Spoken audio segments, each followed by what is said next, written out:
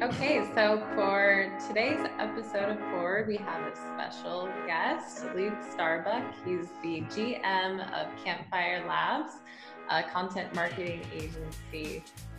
We're so excited to have you, Luke. Thanks for joining. Thank you very much. I'm really excited to be chatting with you both today. Yeah, so I think having you on the podcast, I think is great, especially right now because content, especially engaging content, as we talked about in the past few episodes, is really top of mind for B2B marketers. They're realizing that they have to fight through the noise because their prospects are even more busy, but also what's going to really speak to them as a person. And there's definitely that feeling that we need to market to people like what they are. They're humans, right? And so we need to have the storytelling or the content that's really going to be insightful to them. So we like starting the podcast with origin stories, just so we can get to know you. So maybe if you give us a little bit of your background, how you started Campfire Labs, a part of that, what you do, and a little bit about your clients. Yeah, absolutely. So a quick snapshot, I started my career a long while ago in design and media, and worked a lot in advertising back then as well. But soon enough, I ended up in B2B in particular. I was around software a lot. I did some product management, but ultimately I ended up working more on the marketing side of those businesses that I was working with. So that's been a bit over a decade now that I've been focused in on B2B marketing. And I've had roles across product marketing, demand gen, and sort of, associated and related fields, especially obviously content marketing, how it relates to all of the above, and ended up leading marketing teams at a number of software companies over the last 6 or 7 years. So I've got that, I guess, background of feeling a lot of the challenges and also seeing a lot of the evolution as things were changing across the B2B marketing landscape, working with salespeople, also especially trying to bring new products to market. And, that has all kinds of interesting and inherent challenges when you're trying to define categories, et cetera, et cetera. So that really made me zero in on content and the value of content in terms of positioning a company, a brand, and also a solution to a particular market, really treating them like an audience first and then like prospects second in a way. And really, Campfire Labs came about in part from that. Basically, we saw my co-founder and I, Michael Thomas, and I saw that the landscape of content and how it was being used for B2B marketing was really starting to change.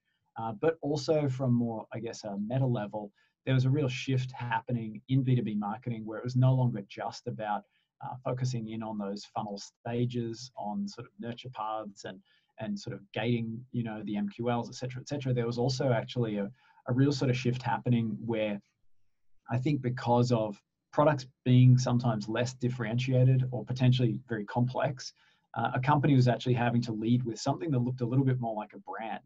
And that I felt was quite new and really sort of wasn't there when I was, really focused in on sort of demand gen starting back in, say, 2012. But these newer entrants into different software categories were really starting to be successful by aligning themselves with the people that they were selling to long before they were proving that they had a product that could solve problems. They were aligning at that brand level, and in a lot of cases using content to express and position their brand, not just marketing, copywriting, and advertising, and the other kinds of things that you might use to try to demonstrate that you're a good fit for someone in their world, if you will. So we thought about that, and we saw that changing landscape, and really thought that there was a big gap in the market.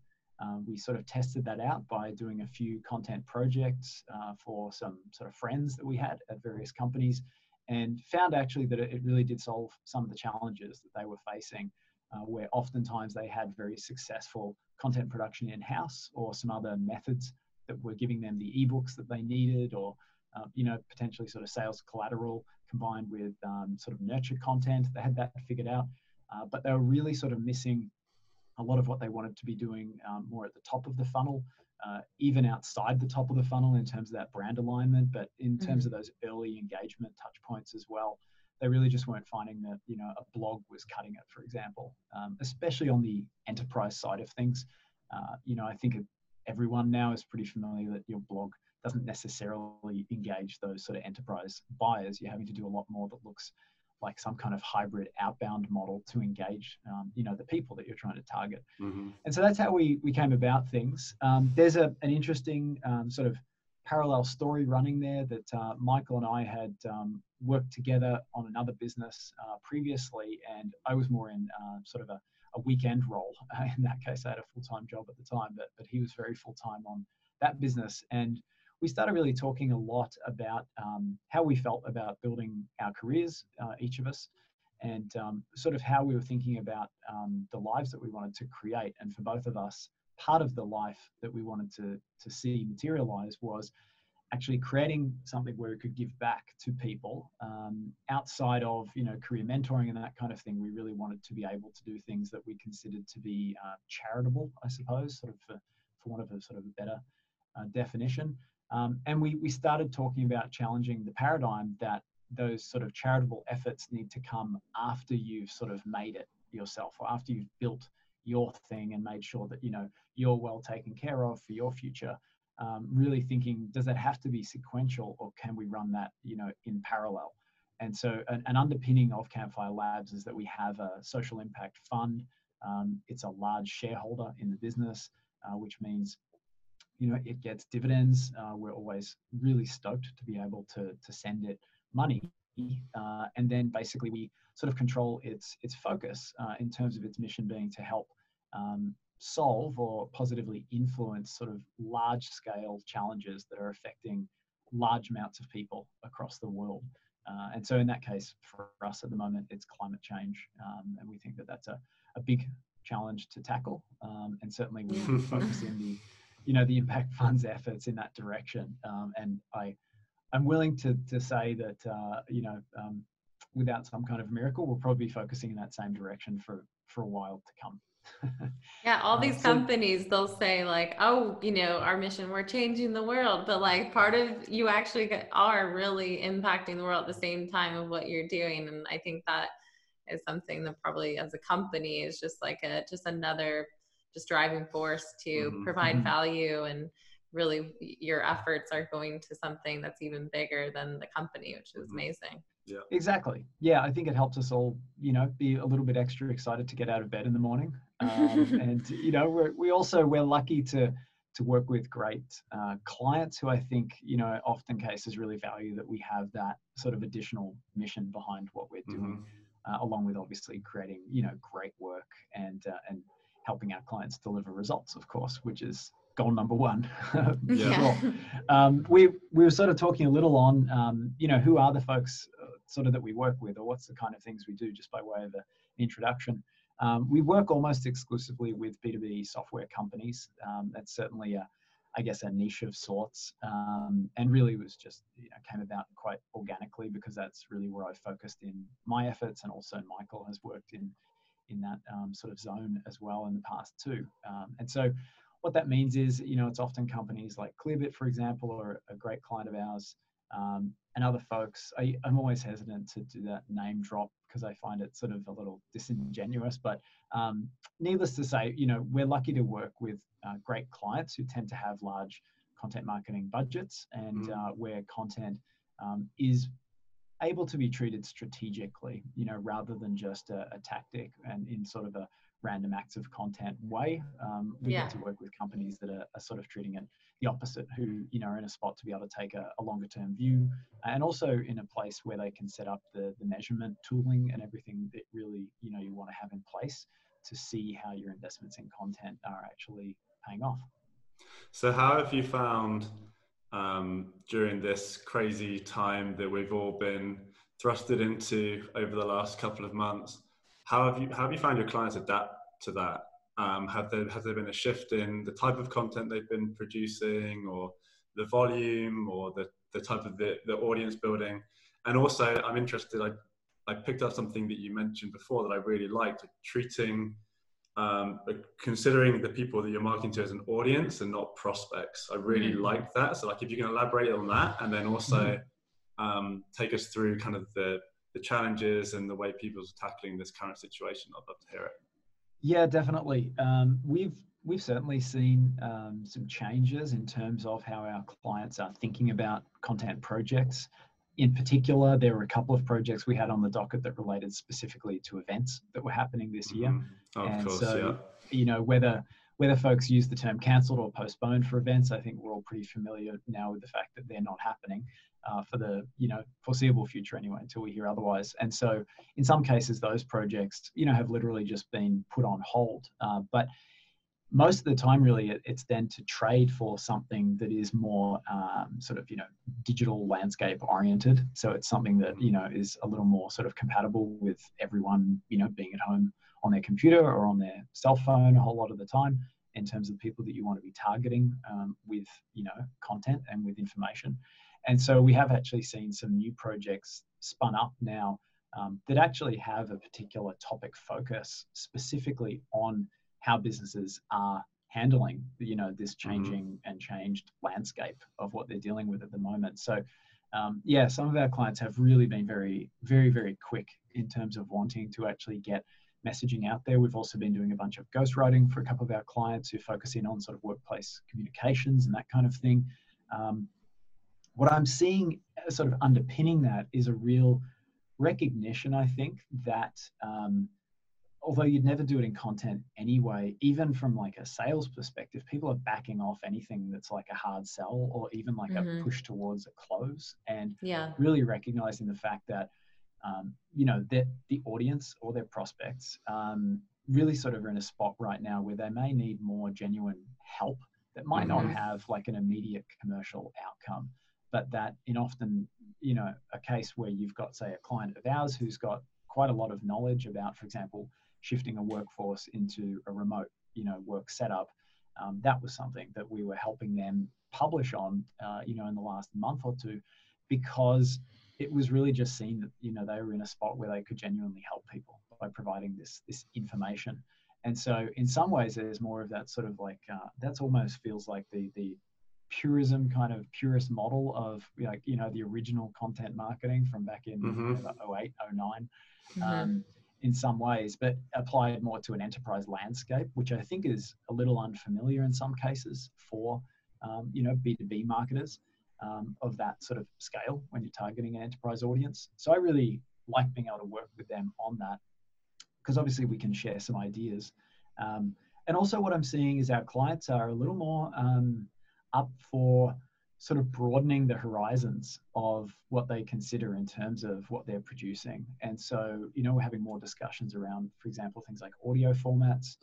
We're also having discussions around more sort of, engaging but interesting type content formats where it would not just be a lot of words on the page to read, but also some different kinds of elements, sort of multimedia elements in a way, so that there's a little less energy needed, I guess, to engage with that content, perhaps in recognition of the fact that people probably have even more screen time right now. And so, if you can present something in a bit more of a lean back sort of a style of engagement, you may get some extra, sort of eyes and ears and mind share by presenting content in that kind of way.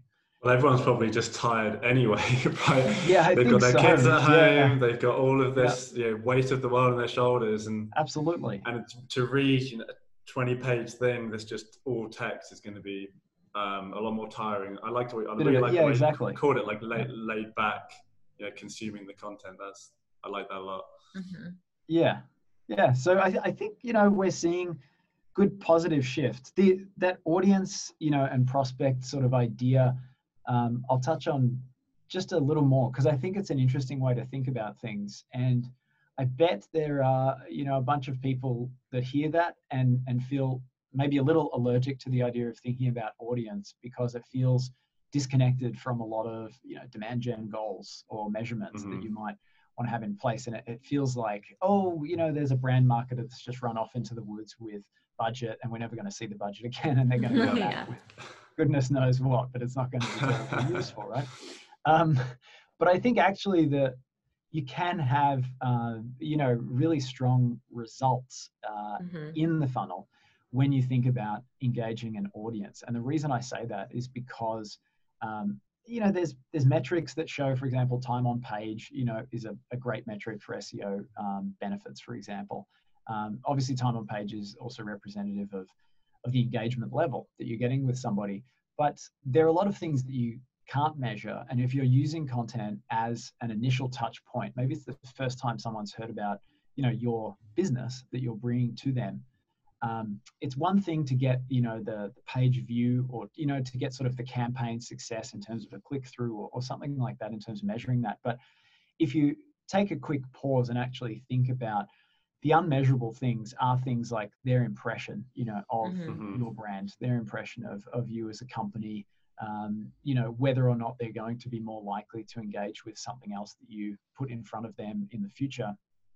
I think it's just a helpful shortcut if you think about them as audience rather than prospects, because it helps you just temporarily disconnect just enough from the measurements you might use every day of the week to think about how to actually up the value, I suppose, for them as a reader. So in that way, I think it is quite connected. It's not just the brand marketer, floating in the clouds. Sure. Yeah, for sure. And I guess another way that you could describe it is treating them more like a human, right? Instead Absolutely. of a metric through the funnel, or a lead, or a prospect. And if you're marketing to an audience, you're marketing to a group of humans, and you yourself are a human, and you know how you like to be marketed to. And one of the rules that we always like to say is a market like you would like to be marketed to. Absolutely. And in a way, it just is obvious that if you are able to engage with them on a much deeper level, they're more likely, the propensity to buy is going to go up. So you are going to get that, funnel reward at the end. But you might not, depending on how you are using that content throughout your marketing, you might not see kind of the MQLs and the leads and stuff. And then there's some companies that seem to be doing this really well, like the Drifts of the world, the Gongs of the world, that have that just loyal audience. Like, you see anything online, it's just, they post it, just people just flock to it. And it's like, absolutely, that's going to produce some good results. It just, of course it is. It does. Oh, I was going to say that I think also, flipping it back to the marketer who has his dollars, or who are planning, like, a lot of the times they think an audience is just a list that they've built. It's like cold leads. And then, we're just going to run some email campaigns, very low cost. It's like, well, is that low cost? Like, and also you need, like, those people, you're going after them. There's like this ingenuine kind of thing that you're doing to get their attention, where if you're putting out content that really supports your brand, you're going to attract people that fit that same audience that you would try and buy, but they're really gonna, the first impression of you is not this one where it feels a bit cheap. And so I think thinking about your audience as something that you really need to bring into you, rather than just building a list and forcing an email down their throat, is also a good way to shift their thoughts on that. Yeah, definitely. And I mean, I would add to that too, that, I've operated in a number of ABM type environments, and, you might only get one chance to make that good first impression in those environments. And, if you've only got a target list of good fit businesses that are in, say, the hundreds, not even the thousands or the tens of thousands, you want to tread carefully in a way there, and really, lead with something that's very representative. And also true if you're entering either a new market or if you're entering with a new product, and I think Drift actually is a great example of that, where they developed a certain level of brand alignment by expressing themselves through quality content that engaged truly an audience, before they were all treated sort of like prospects. And that brand alignment then means that audience is far better primed to convert on funnel type offers, that they receive. It's also far better primed to engage with new product features, for example, et cetera, because you are defining yourself as a software company that is aligned in its thinking, to that particular person well before you're trying to just put a product in front of them. And I think there's a real value to that for sure. And I've seen the opposite, where that brand sort of definition is missing, basically. and I've seen how much of a heavy lift it is for sort of down funnel content to do the hard work of convincing someone sort of that you're a well-aligned company and you're a well-aligned product all at the same time. I've also seen how hard it is for salespeople to try to sell, a product into a new market or a new product into a market without some of that sort of background warm up, that content can provide in terms of aligning that prospect with that brand's way of thinking. Totally. Yeah, it can be makes everything easier, yeah. right? It kind of just smooths the way, like clears the path for you when you want to start, progressing them through the funnel or trying to sell to them. When you have that air cover, whether with the brand alignment and really useful and engaging content, it just provides like a much better environment for you to reach the goals that you want and to push them forward. It does, 100%. It can definitely be a differentiator if you even have a competitive market, because if you're down into a sales process, it becomes this kind of product differentiation, but you're willing to maybe even sacrifice on some of the those features if the brand is really something that speaks to you. You feel like it really it's almost like that friend you have on like your side, like you're more likely to just kind of be on that like road with them, especially for startups, absolutely. Which I think is key, because you're selling them the product, but you're selling them the future with them as well. And if they can see that promise there and they like fully understand like your vision and where you're going, they're way more likely to purchase. Yeah, and there's products out there that you might not have that alignment kind of with the brand, but you end up purchasing them anyway, right? But then you're not going to go around telling people, I just bought this, I love it, it's amazing. But then there's the products where you do have that alignment, and then you're giving them the gift of word of mouth just constantly, because you're like, I got Drift, I love it. And, and part of the reason why you love it is because you like the tool, but you just really bought into everything else that they're doing as well. So I think it just seems to impact everything. It does. And I think in a way it is one method to build real, genuine trust. And, that's rare. Like salespeople do it, and that's a lot of what they do is try to build up that trust. But that's such a heavy lift. Trying to build trust just at the bottom of the funnel is really, really tough. And so I think, you can do a lot there to help out a sales team and to help out, other content assets, for example, that are sort of a bit further way down the funnel to create, that sort of trust building content that you use as one of the first touches. So I know one of the big things you wanted to get into on this podcast was to really learn some practical examples of where you've seen some unconventional, like really great content, basically do everything that we just said, we've just been talking about. So I'd love it if you want to kick it off with one of those and we can dive into it. Absolutely. Yeah. And I want to actually thank you guys for the opportunity to talk about some of these as well, because I know in years gone by, as a content marketing leader and as a marketing leader, it was kind of challenging to find, some of these ideas actually. And in a lot of cases, it was only, sort of impromptu discussions at conferences where I actually heard about people doing interesting things. So I think it's really cool that, you guys are creating a platform that, these ideas can be shared around. And so the first one, I think I'll start with, actually, I've got a little list here in front of me, but the first one is I find really fascinating because it's actually related to this sort of conference kind of vibe. And obviously at the moment, there aren't any happening. And so this is taking what often you may discover at a conference, which is real true experts who are more than likely individual contributors, with their teams that they work with. And they've been invited in by the conference organizers to really tell the very, very specific and detailed story of how they've done something brand new or how they've solved a particular challenge in a way that no one else has thought about before. And definitely, I mean, my experiences at, all the Marketo conferences and all of the Salesforce conferences that I've gone to is that those sessions are really interesting because it's very, very rare to actually get access to people who are in that position to be able to go so deep on some of these challenges or so deep into these platforms and really create, incredible solutions. Oftentimes it's sort of with a word like elegance coming to mind, where you are just blown away with how they've been able to think about that.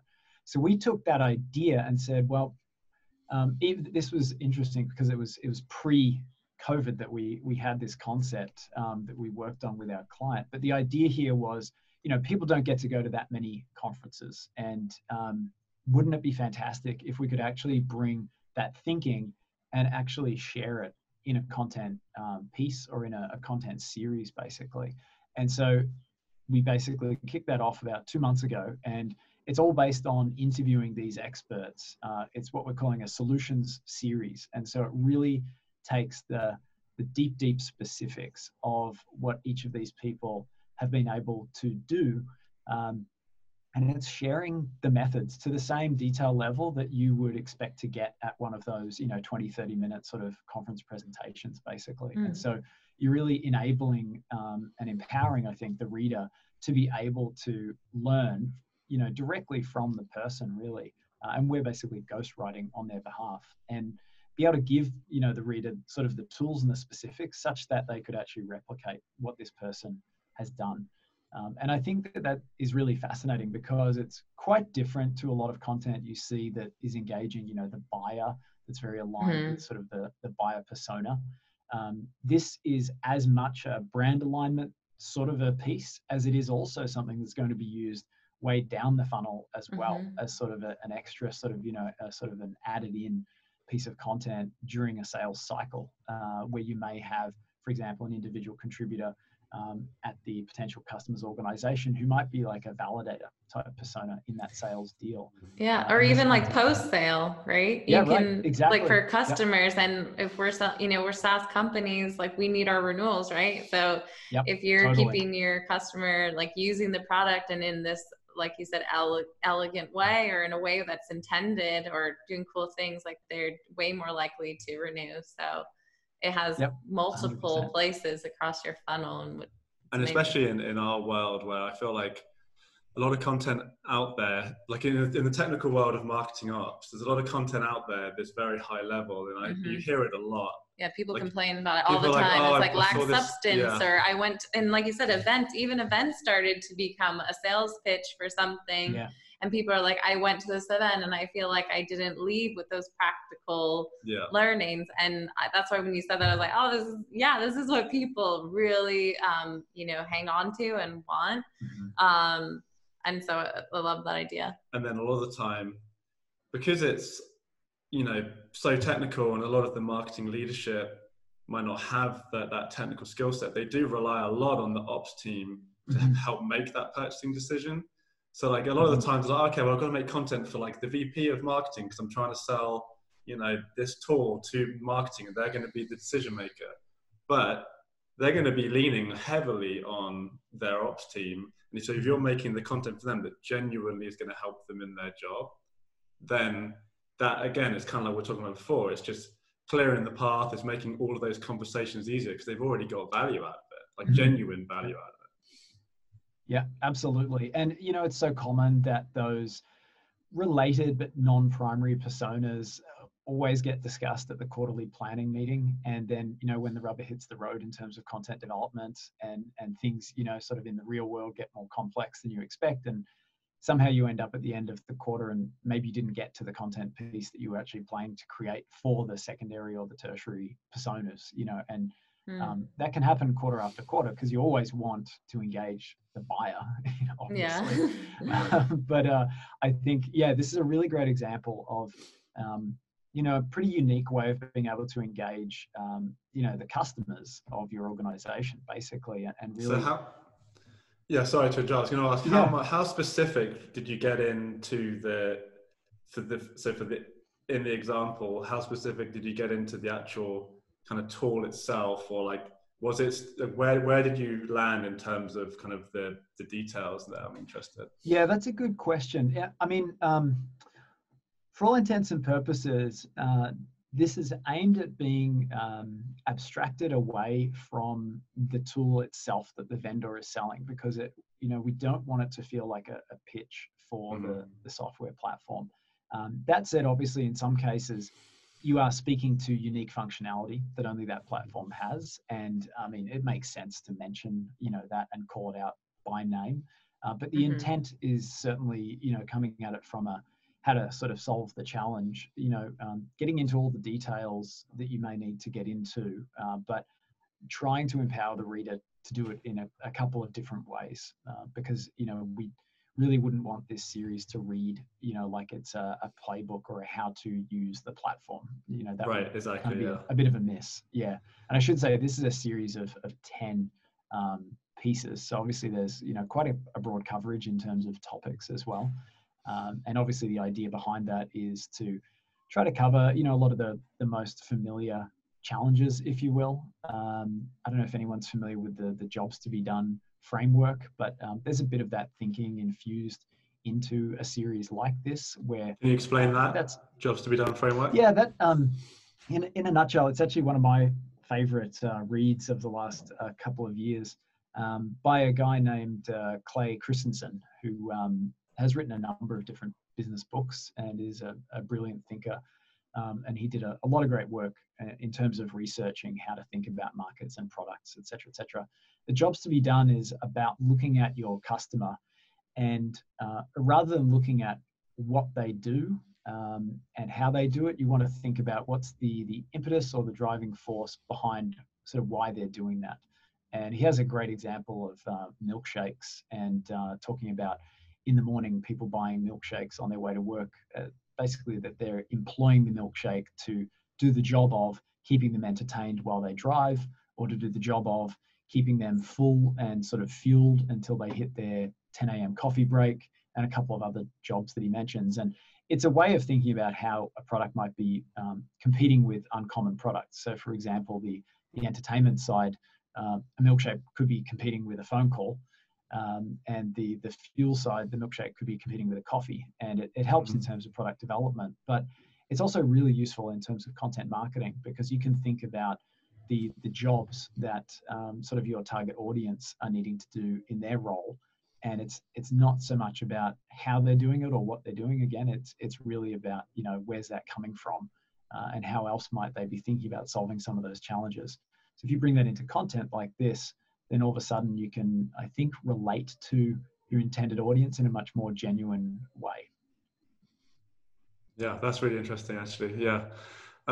So should we jump into the next example? I know let's do it. I'm looking through what's going to catch my interest. Well, I know, with everybody sort of at home, and we talked a little bit about maybe a bit of screen fatigue, that everyone is having at the moment. I think let's jump into an audio format rather than a written format. We've certainly got a few to choose from here, but I think, B2B marketers have been thinking in various ways about audio formats for a while now. Podcasts aren't a brand new thing in the B2B marketing landscape by any means.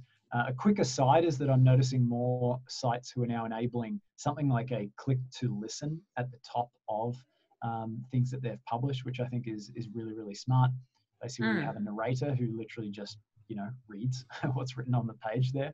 I know I'm using that more and more because I'm feeling like I just don't have the eyeball energy, I guess, to read, something that's interesting.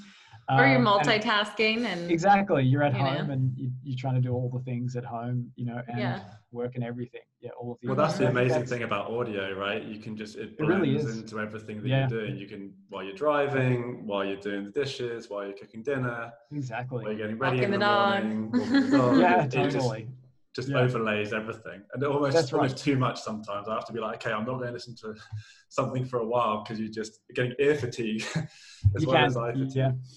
Yeah, it's true. Well, I mean, that's a simple example of, how you could convert an existing, content piece to audio. But what we're finding with some clients at the moment is they're going really into sort of unique audio production and looking at podcasts from a bit of a different lens. There's obviously a lot of topics, that lend themselves to like a Q&A format, like what we're doing here at the moment. And I think that it's a great format in terms of, sort of interest and listenability and that kind of thing.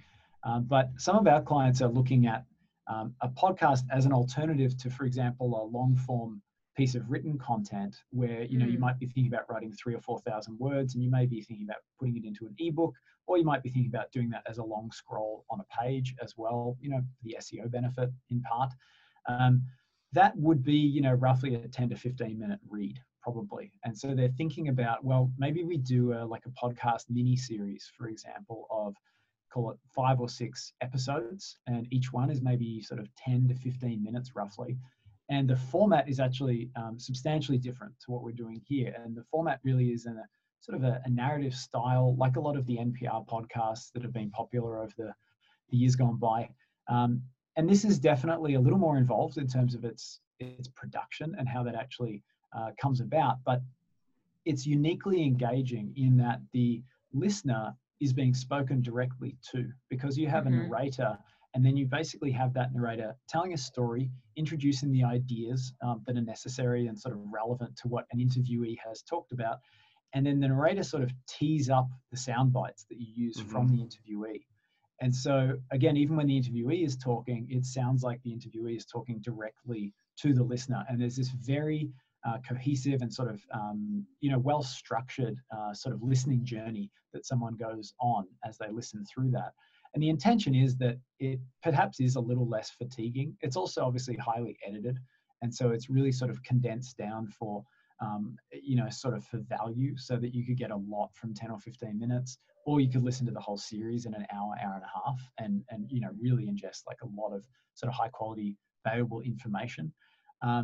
To produce this, you know, if anyone's sort of thinking, yeah, that sounds great, but like, how on earth would you actually make that happen?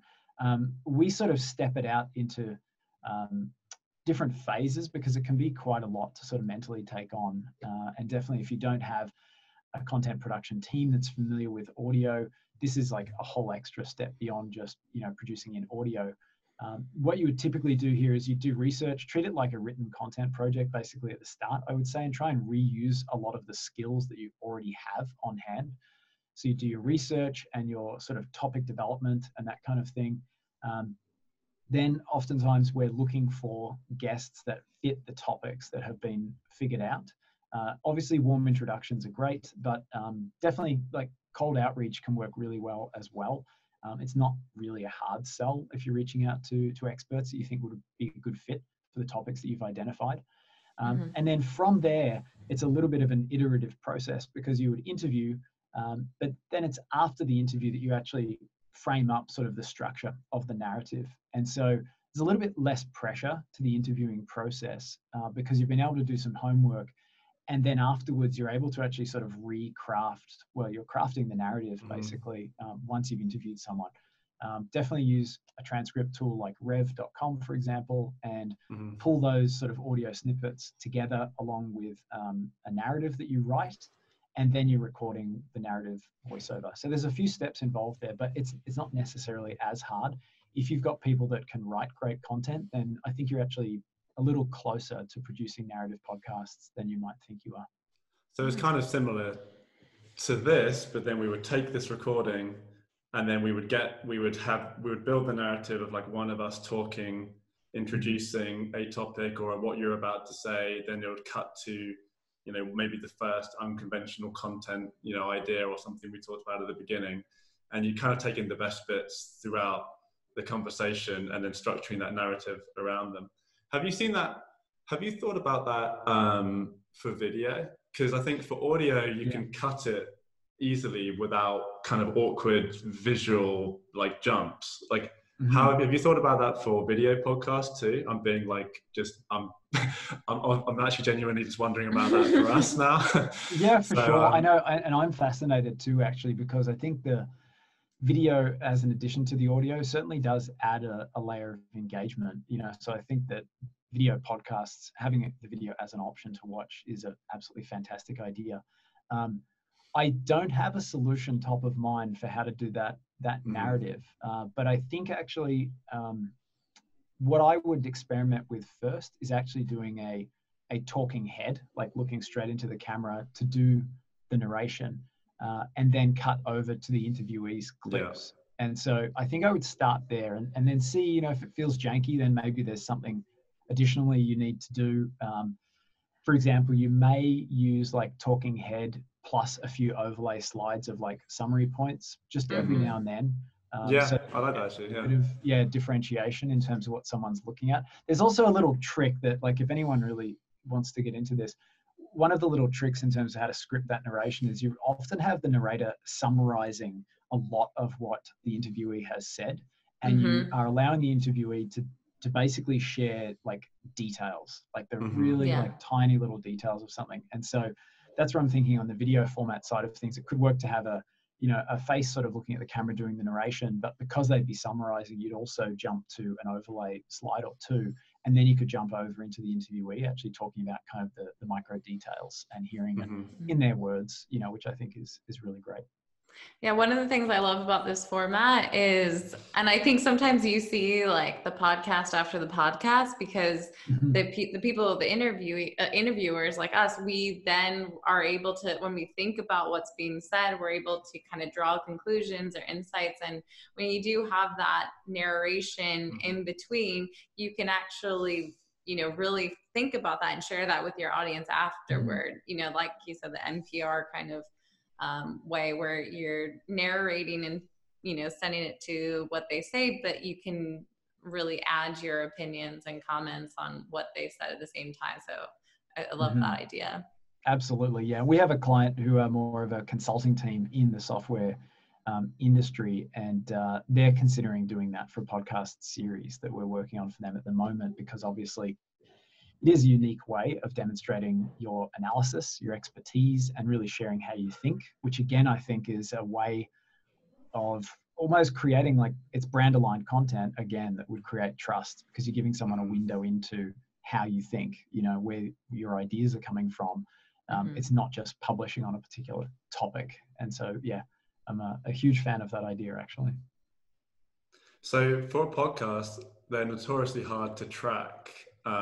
Especially when you're tracking actually how many people listen to it across Apple podcasts. And I'm interested because for us, it's always been, we're interested in the statistics, but it's like, we're not putting goals around it really. We're not really, trying to get customers out of it. And I think, but then for, B2B SaaS company, where they're trying to get buy-in for a podcast, there's probably going to be some people at that company that are saying, how many leads are you going to get out of this? How much pipeline are you going to get out of this? And then the answer is going to be, well, for all the stuff we talked about at the beginning, kind of the brand alignment, everything, all that's going to be great, but it's going to be pretty hard for us to actually track. I would love to hear your thoughts on that and how you've worked through that problem for the audio and video medium specifically. Yeah, definitely. And I think it's an important thing to think about. So I'm glad that you mentioned it. I, for all intents and purposes, would treat a B2B podcast, especially something like this mini series that we're talking about. Maybe it would be a little different if you had an ongoing, every week, sort of, we do this thing every single week. So I'll speak specifically to a mini series first, because we've done a lot of thinking around this. I would treat it far less like a podcast and far more like an ebook, for example, or a microsite. And in that, I mean, I would apply a lot of the same thinking in terms of methods of publishing and distribution as I would to, written content or to a downloadable asset as well. So I would then use all of my same measurement tooling and metrics to gauge success. And oftentimes, if you're thinking like ABM again, you're thinking engagement with a pre-qualified audience.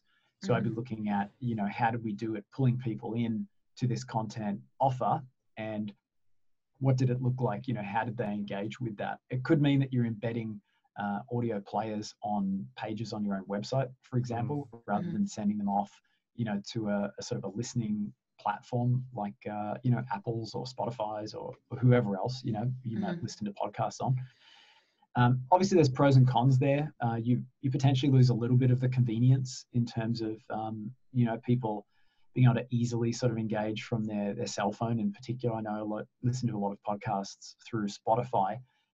I think what I would do there is I would basically set up the listening page in such a way that I felt confident in measuring somebody's engagement on, say, the first episode to some degree before I fed them or sort of led them off-site onto a listening platform. I would still want to offer that convenience, but it would be a next step after they've engaged with the first episode. So even just a reveal that's controlled with, some JavaScript, for example, on the page once someone has played that first audio file, something along those lines. Again, thinking similarly to, what do you do and how do you measure if someone downloads a PDF, for example? That's a really good point, because you don't have, the point is you're creating audio content. The word podcast kind of makes you think, well, it has to be on Apple, it has to be on Spotify and all of it. But actually you're creating audio content. And if you do have a lot of measurement goals, then maybe it is better to, the pros and cons, will balance out, and it'll be more beneficial if you keep it within your own web properties and keep it within your normal infrastructure for tracking and reporting. Yeah, that's an interesting point, actually. There's also, a neat trick in terms of like closing the loop, and that is to mention something within the podcast audio that would lead someone back to a unique page on your site. And so then you're actually measuring engagement, returning back. So if it's, check out the one-page summary or something like that, or like the one-page playbook from the person that we just spoke with, just head over to softwareco/podcast/episode 1 or something like that.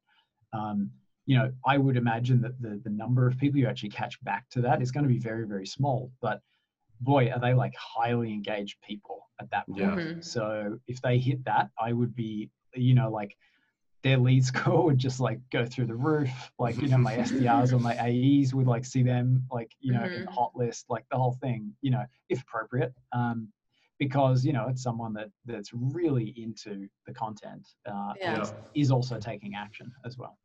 Yeah, speaking of SDRs and AEs, because one of the things that I thought about when you think about like your mini series, I'll take an example, that can be just a great tool that can help align with sales as well, especially SDRs. I think you can even use it as like a training tool. So like if you are meeting with that team, every time you come up with one of those new videos, you're actually like go into the SDR meeting, talk about it, play it for them, let them listen to it. They're starting to understand those stories, and then they can use it in their emails for prospecting. So if someone responds to them in a certain way, or they have a certain pain point, oh, we have that video. Okay, I'm going to get that video. I'm going to send it to them. And also, as they're listening to these stories that would appeal to their buyers, you're really like training them naturally on those messages and the viewpoints. And I think I've talked about it actually in a podcast we filmed yesterday, but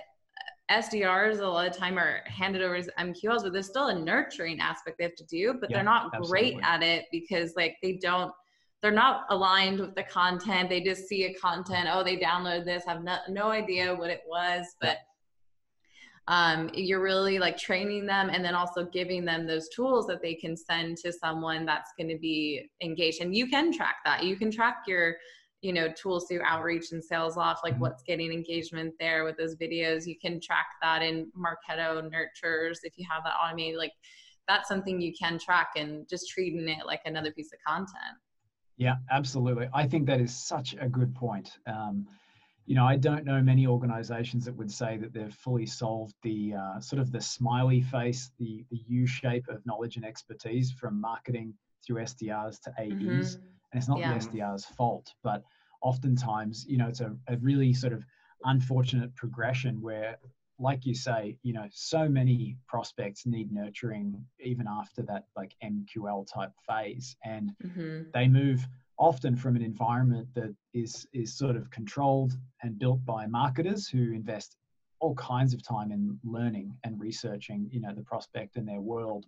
And then they land in this new sort of environment of SDRs, which is all about volume of actions, where sort of goals are quite different. And even though a lot of people would say and recognize that, of course, the SDRs being experts in the buyer's world is incredibly important, at the end of the day, unless the SDR is spending their whole Sunday learning about it, the odds are that they're not going to be as knowledgeable as the marketing folks or the AEs, and it's sort of a little out of their control to some degree. It's not their fault in a way. Totally. And I guess there's a lot of tools out there that, to your point, they don't focus on the education piece. They focus on how, like, the volume piece, right? Like the sales, all of these sales tools. But I think I'll reiterate. I think I agree with you again. Like, that's such a good point. I think all content formats can lend themselves to training the SDRs, especially podcasts, because, like we said, it's just natural. They can listen to it on their lunch break or whatever, you know, and it's very, you know, passive. They might have that eye strain or whatever, like we talked about, so they just want to listen to something. And I think even more so right now, we're trying to lead SDR teams that are in their homes, right? Like, that is so hard to do.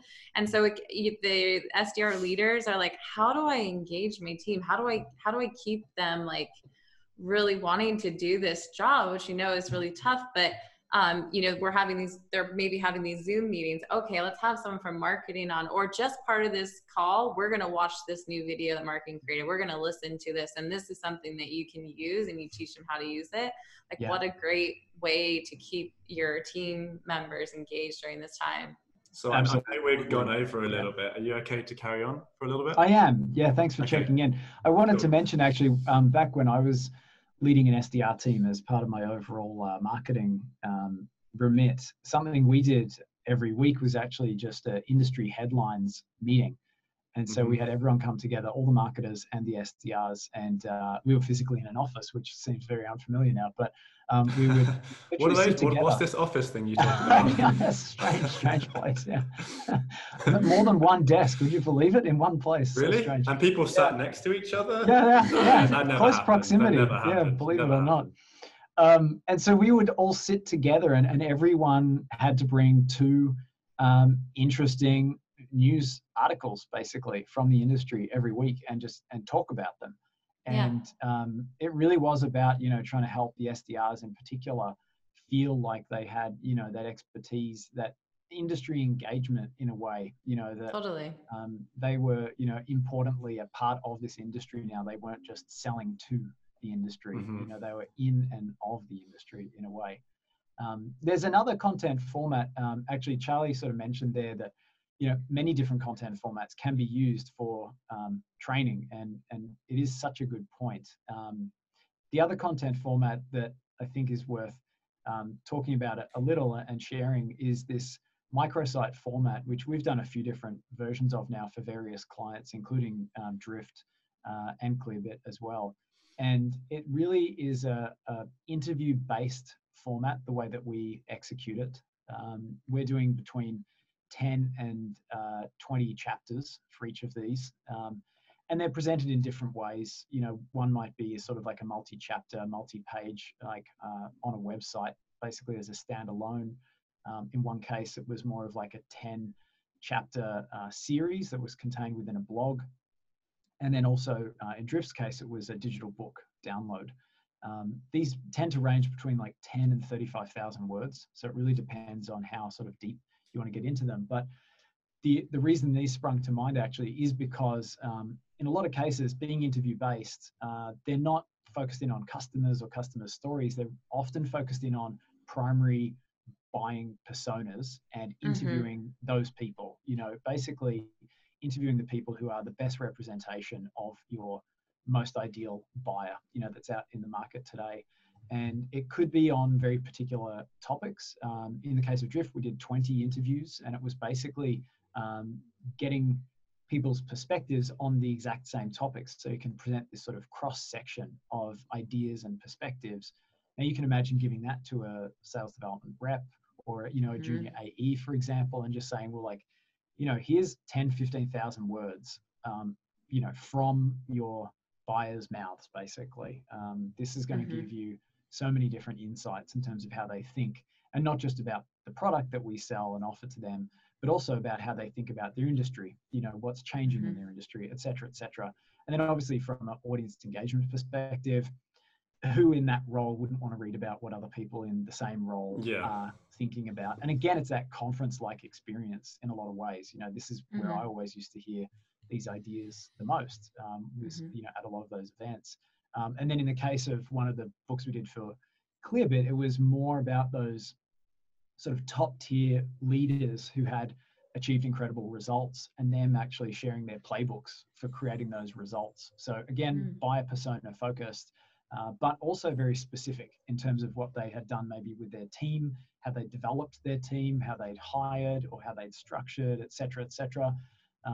Just really giving insights to the point of replicability, so that, someone reading it doesn't just walk away and think, oh, that's a smart person, like good for them. They walk away thinking, I could do that.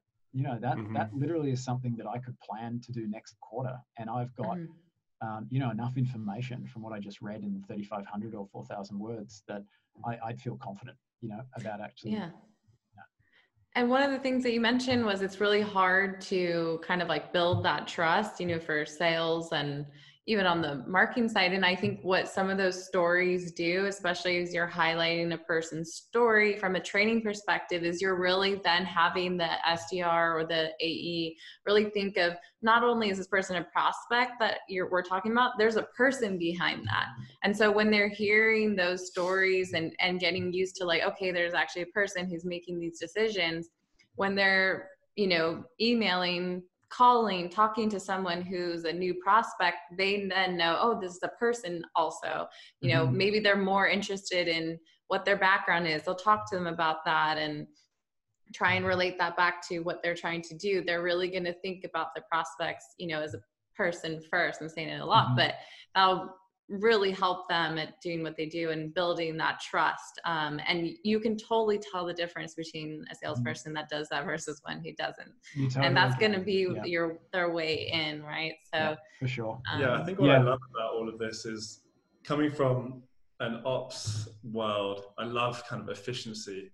And what I'm hearing from a lot of this stuff is that you're not just creating content, right? Like the goal is to deliver a piece of content, but at the same time, you're learning about your buyer because you're interviewing them. You're getting all of this amazing information that you as a marketer and the content, you're going to leverage that again in the future. You're then going to get that information and pass it over to sales. They're going to be able to be better. And then you're getting more usage out of all of this time that you're putting into this content. You're getting more impactful content out of it because everyone wants to keep up with the Joneses. Everyone's like trying to know what everyone else is doing. So you've got that aspect covered, and you've just got it's content. I think so many people think of content as just like such a simple, not a simple thing, but just like have just like one reason why they're doing it, like I want to generate leads. But you've got this breadth of value that's stemming out of just the creation process and then the asset delivery that is just so much more holistic, and all that time you're putting into it is just the values is magnified over and over and over again. It's just I really like that approach. Yeah, that's really well said. It certainly has even broken my mental models of how to think about it, which is kind of funny. I did this for years and years, but it's only now that I get so deep into these projects that we start to see it. And I sort of jokingly say to the team here, it's sort of like this idea of like funnel defying content. Like it's content you can't sort of put in a pigeonhole. You can't say this is a middle of funnel asset and that's all it is because depending on how you use it, it could be really applicable at various points of the buyer's journey. And that's another thing. Yeah, another way you're getting more value out of it, right? It's not, I'm just going to stick this at the top of the funnel and that's it. You're using it top, middle, salespeople. I mean, really, customers. Like, do we have like top, middle, end of funnel these days? Like you said, like your brand, like it actually does need to act like a salesperson and build trust because hey, that person is in their sales cycle already before they even fill out a form on your site, right? So that's why we have to bring that up further because they're already buying. They're already trying to figure. The salesperson at that point is your brand, and so that's why this is important. That's the big shift I think that's happened. Coming from the content world, how do you think about the traditional funnel and MQL? What's your thoughts around all of that? Yeah, it's hotly a debated good question. Right now. Yeah, I mean, for years, MQL was the number that I checked almost on a daily basis in some cases.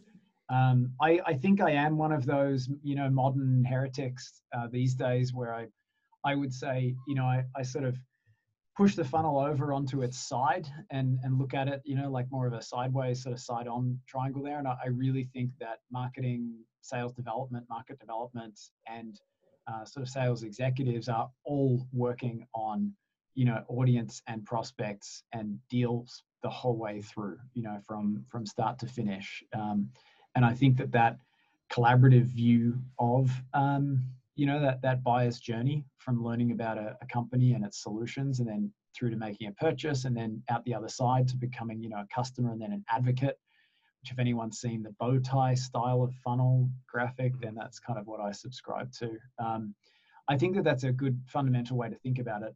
It introduces all kinds of challenges from like a marketing leadership and reporting perspective, which I have experienced firsthand. And so I think it's a little trite to just say, well, everyone needs to collaborate, because it's easy said, but difficult to measure in a lot of ways. And so I think that comes down to then, really needing more discipline and potentially tooling around more micro measurements, and then being able to build a holistic picture of results by looking at those micro measurements, but also actually probably doing some like human analysis across that data as well. Like you've got to look at what happened here when, SDRs engage with this, subset of our prospect sort of base, who had been exposed to, marketing assets and, content distribution across the same timeline, or, 4 weeks in advance, et cetera, et cetera.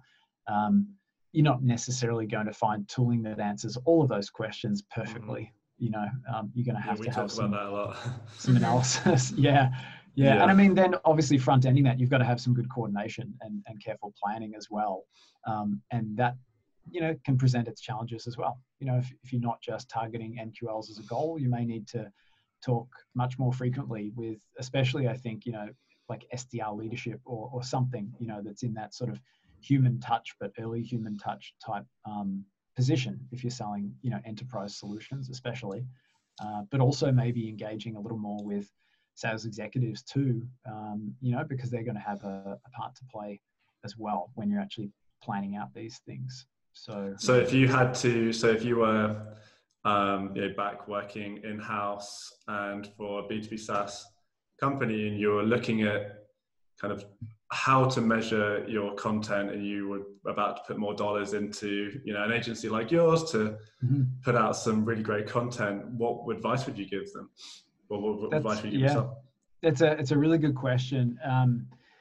I think if it was me, back in that role, I think fundamentally I'd be looking for a real, it's always said, but an undeniably strong bond between revenue leadership, however it's divided up, whether it's a single person, 2 people, multiple people. Different companies have their different ways of doing that. But I think it starts from that point. And then, more specifically, I may be in an ABM environment, I may not be, but I would be looking at being able to report on engagement of campaigns and doing, something like a sophisticated multi-touch attribution, so that I can look at engagement and sort of influence of different groups, that may have been targeted by particular content campaigns, and how they progress down funnel, whether there are any hallmark changes in terms of velocity, conversion rates,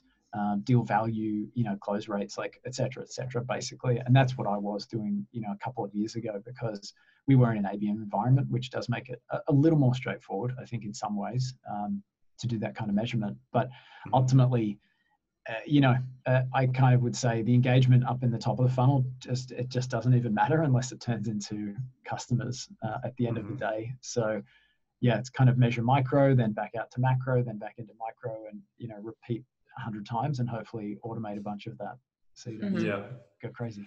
Well, obviously a key part of being able to report on things for a lot of companies is gating everything. Because they have that traditional model where we send them to a form, we get their information, we nurture, we pass them to sales, they do their thing, hopefully it turns into pipeline and revenue. So what's your philosophy on that? And I know it's obviously probably quite nuanced and it's contextual and all of that, and it really will depend. but what is your general philosophy? I think I would say these days, my philosophy is that gating may still have a time and a place, but I think it would be in the minority these days. I think in most common circumstances, ungated content pieces, content assets, content series can perform very, very strongly. And I think generally now, if I see content gating, I assume it's, well, how do I say this delicately without being offensive?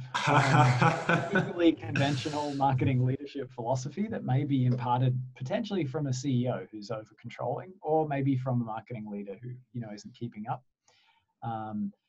Or it may be, those circumstances where it just makes sense. If you've got 50,000 potential customers, you may want to gate. You may have a filtering challenge and you actually want to filter for engagement that's that strong.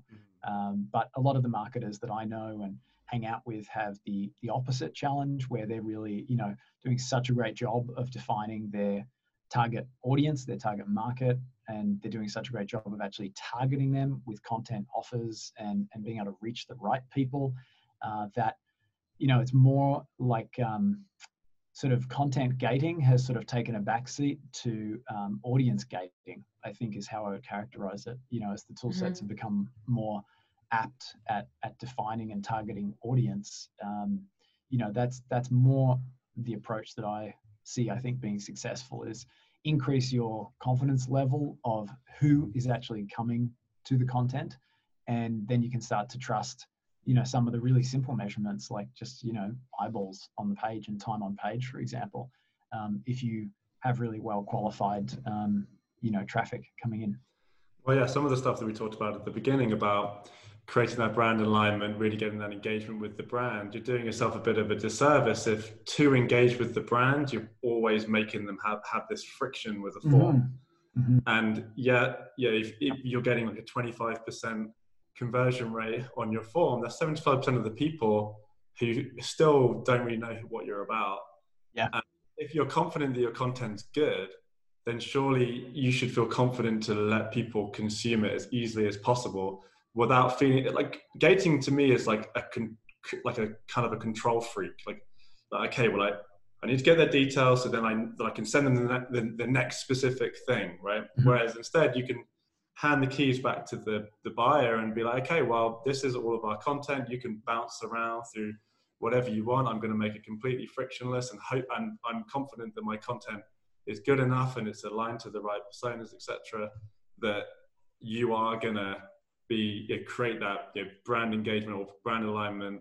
You're going to understand the value of our product, and we're going to hopefully guide you towards a purchasing decision without having to put friction in the way and get your details for that to happen. And then you have more opportunities if they are looking at all your content to then put up something gated that makes more sense. Like if they want to sign up for a demo or your latest event, of course, like when people they know like what makes sense to give up your information. If I want to sign up for a webinar or if I want to sign up for an event, of course I'm going to follow the form. If I'm going to do a demo, of course I need to give you your details. I'm going to do that. And so those are still like, supplemental CTAs that you can include on these assets or somewhere across that journey, but it doesn't have to be on the content that's really educating them. Yeah, I think that makes so much sense. There's great ways to follow up with people, if they look at content, even something as simple as retargeting, for example, where, they don't need to be filling out a form. And I think, if it feels right from a prospect's perspective, because it's a webinar, for example, or a demo, that's kind of what forms were built for.